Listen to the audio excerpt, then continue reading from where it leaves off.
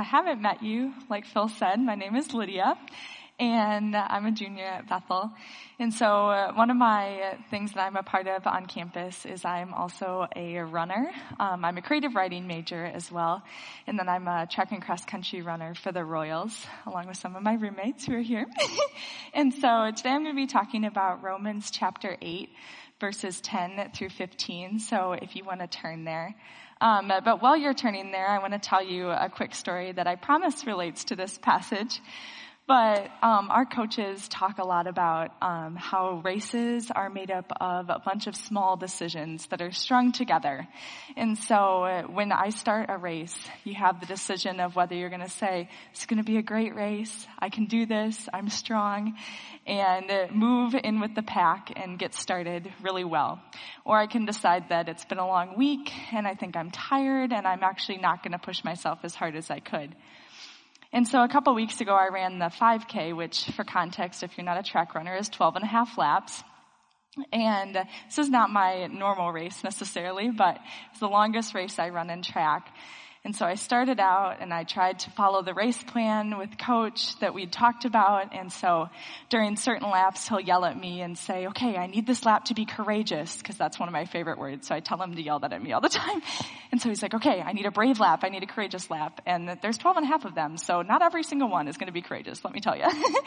But so as I was going on, I make good decisions and poor decisions throughout the race, and ultimately both will affect how the race turns out. So if someone passes me and he's like, go with that girl, and I'm like, I just don't feel it right now, then I may not get the time that I want, which definitely happened at certain parts of that race. But then toward the end of that race, I decided, okay, I'm getting a little tired, I'm getting discouraged, and there's only 3 laps left, and I was like, okay, I'm just going to break it up. So I'm going to take it 200 meters by 200 meters. And so, if you don't know much about track, that's half a lap. And so I'm just taking it half a lap by half a lap. And slowly that helped me to make more positive decisions and finish out the race well. And so ultimately, as a runner, those good decisions or those bad decisions add up to whether or not I have a good race and I get a personal best, or whether I have a not so great race and it doesn't go according to plan. But I've been a track and cross country runner for 9 years now, and so a lot of my decisions that I make are grounded in the experiences that I've had and my identity as a runner.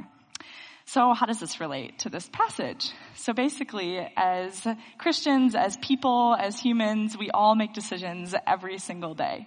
And this decision can be choosing the apple instead of the cookie, or vice versa, or choosing to tell a lie or choosing to tell the truth, choosing to get upset with someone or choosing to show grace.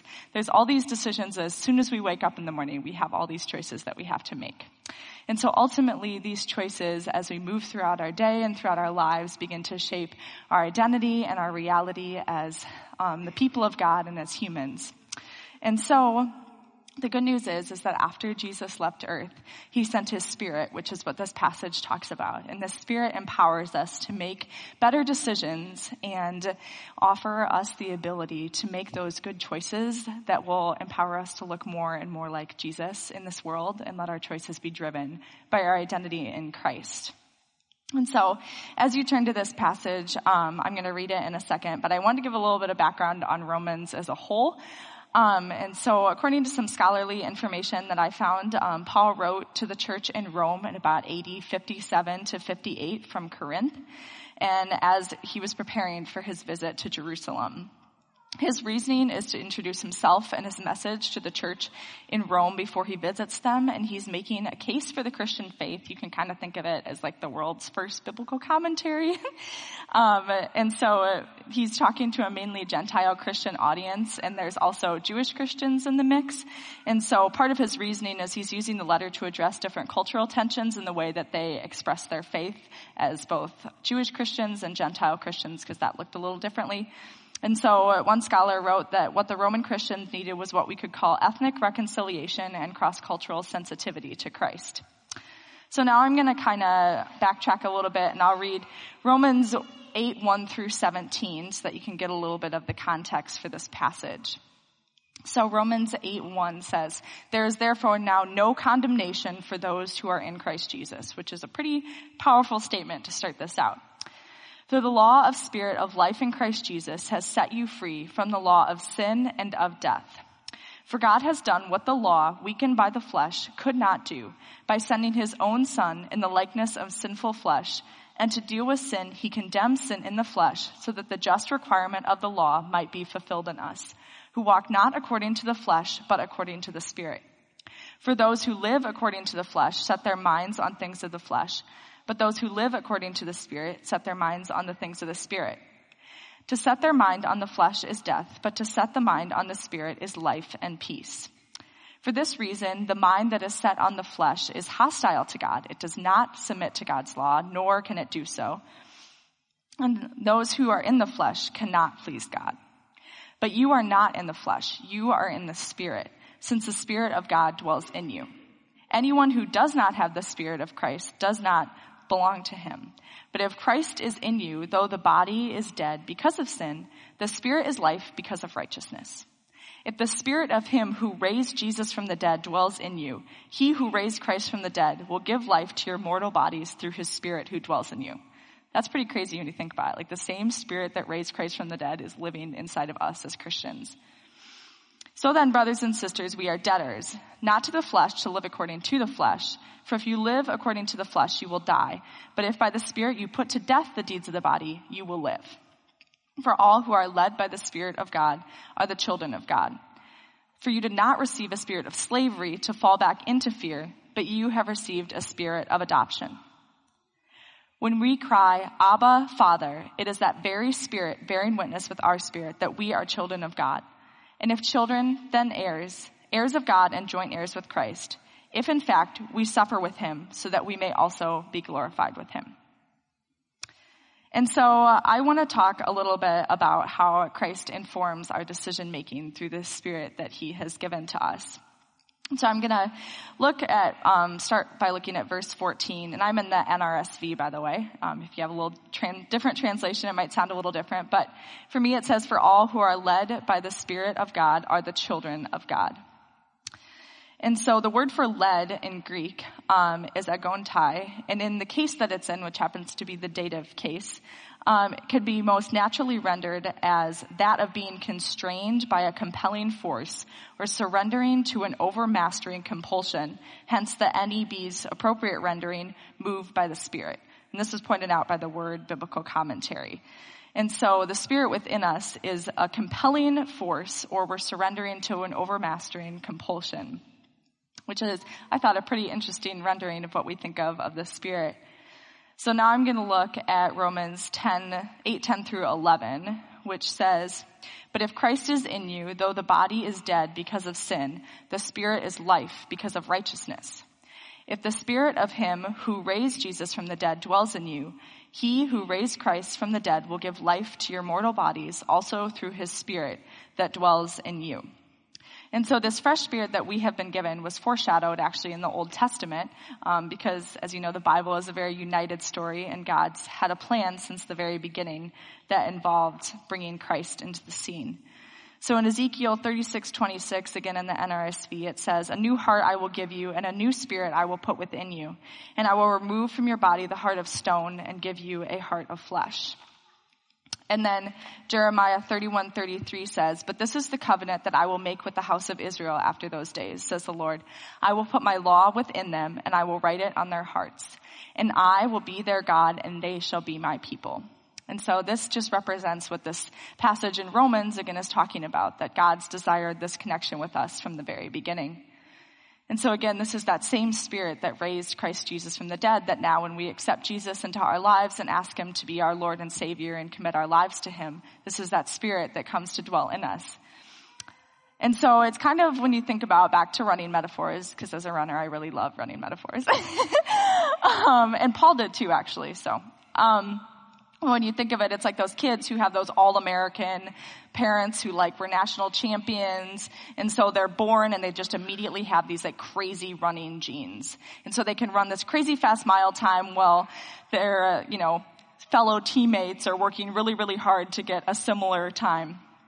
And so they have these genes that get them halfway there. And so this is kind of like that Spirit that dwells within us. It gets us a certain way there, but then we have to choose to act on it, similarly to how they have to choose to act on those genes they've been given. So we must choose which identity we are going to act on. But Paul in this passage encourages us not to act on that old identity that we had before we were in Christ Jesus. So our actions should not therefore be driven by our old identity, but our new identity. So now I'm going to look at Romans 8:12-13 again, which says, "So then, brothers and sisters, we are debtors, not to the flesh, to live according to the flesh. For if you live according to the flesh, you will die. But if by the Spirit you put to death the deeds of the body, you will live." And so one scholar wrote about verse 12, which can also talk about an obligation instead of being debtors. There's different translations, but it's the same word in Greek. It says, "Here Paul reflects the important correction that he makes to the simple Jewish idea of two ages. No longer is the transition from one to another a sharp one-time event. The new age has dawned with the coming of Christ, and believers enjoy the benefit of that age or realm even now. But the old age has not disappeared. It has been judged and defeated, but will not be finally vanquished until the return of Christ in glory. With all the blessings we have received, therefore, believers still have a battle to fight. Sin and the flesh can exert a powerful influence on us, an influence that must be resisted." And so another scholar talks about how those who live by the flesh, so they live according to their own strength and not according to the Spirit of Christ, those are the ones who will die. But those who live according to Christ's Spirit, who lives within us as Christians, will be resurrected by him to the fullness of life one day. So this death that Paul talks about, one commentator kind of explains, and this is my own paraphrase, but it's a spiritual corruption that intensifies when we give into fleshly desires and may even lead to physical death. So while we have the power to resist the choice of a donut over an apple or the choice of telling the truth over telling a lie, we don't always do so. Similar to how in a race I have the right decision that I could go with a girl and push myself, or I could decide to just hang back and kind of do my own thing. So this is the already not yet of our faith, that we have this empowerment by the Holy Spirit, but ultimately we're still living in a fallen world. Our sinful nature died at the cross, but God's Spirit that lives within us is making us more and more like Christ as we trust in him. The little decisions that we make that are positive grow us closer to him, similar to how in a race, the more positive decisions that I make shows how much I trust my coach and the racing plan that we have created.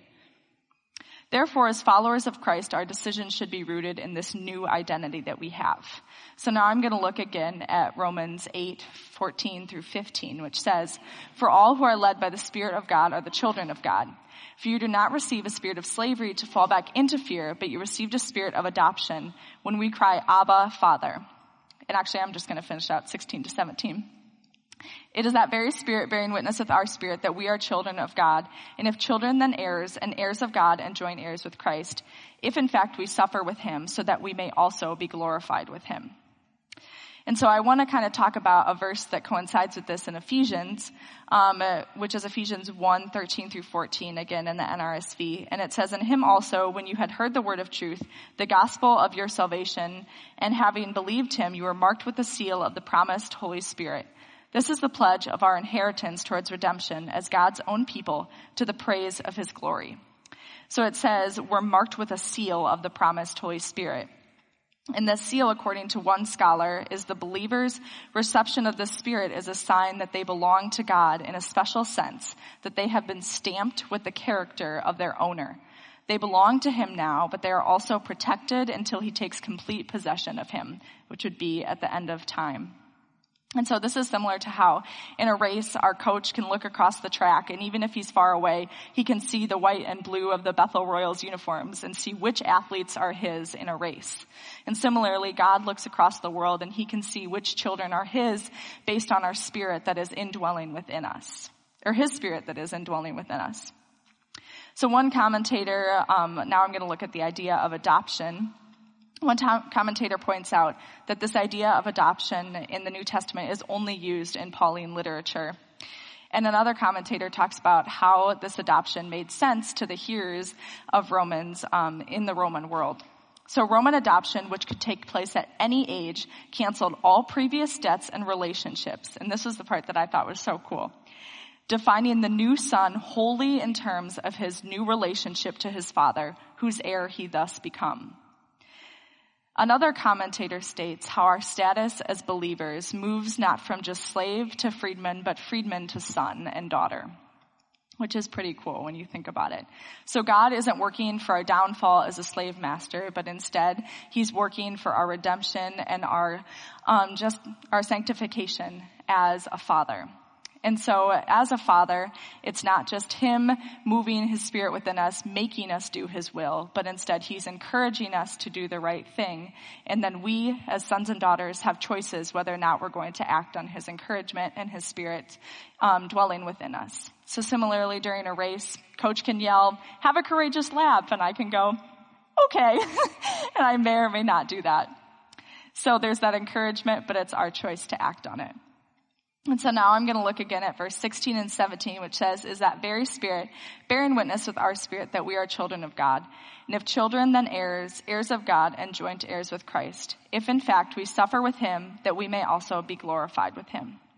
So one commentary explains that as a legal act, Roman adoption had to be attested by witnesses. So the Spirit here is attesting that God adopts believers, attesting witness that God adopts believers in Jesus as his own children.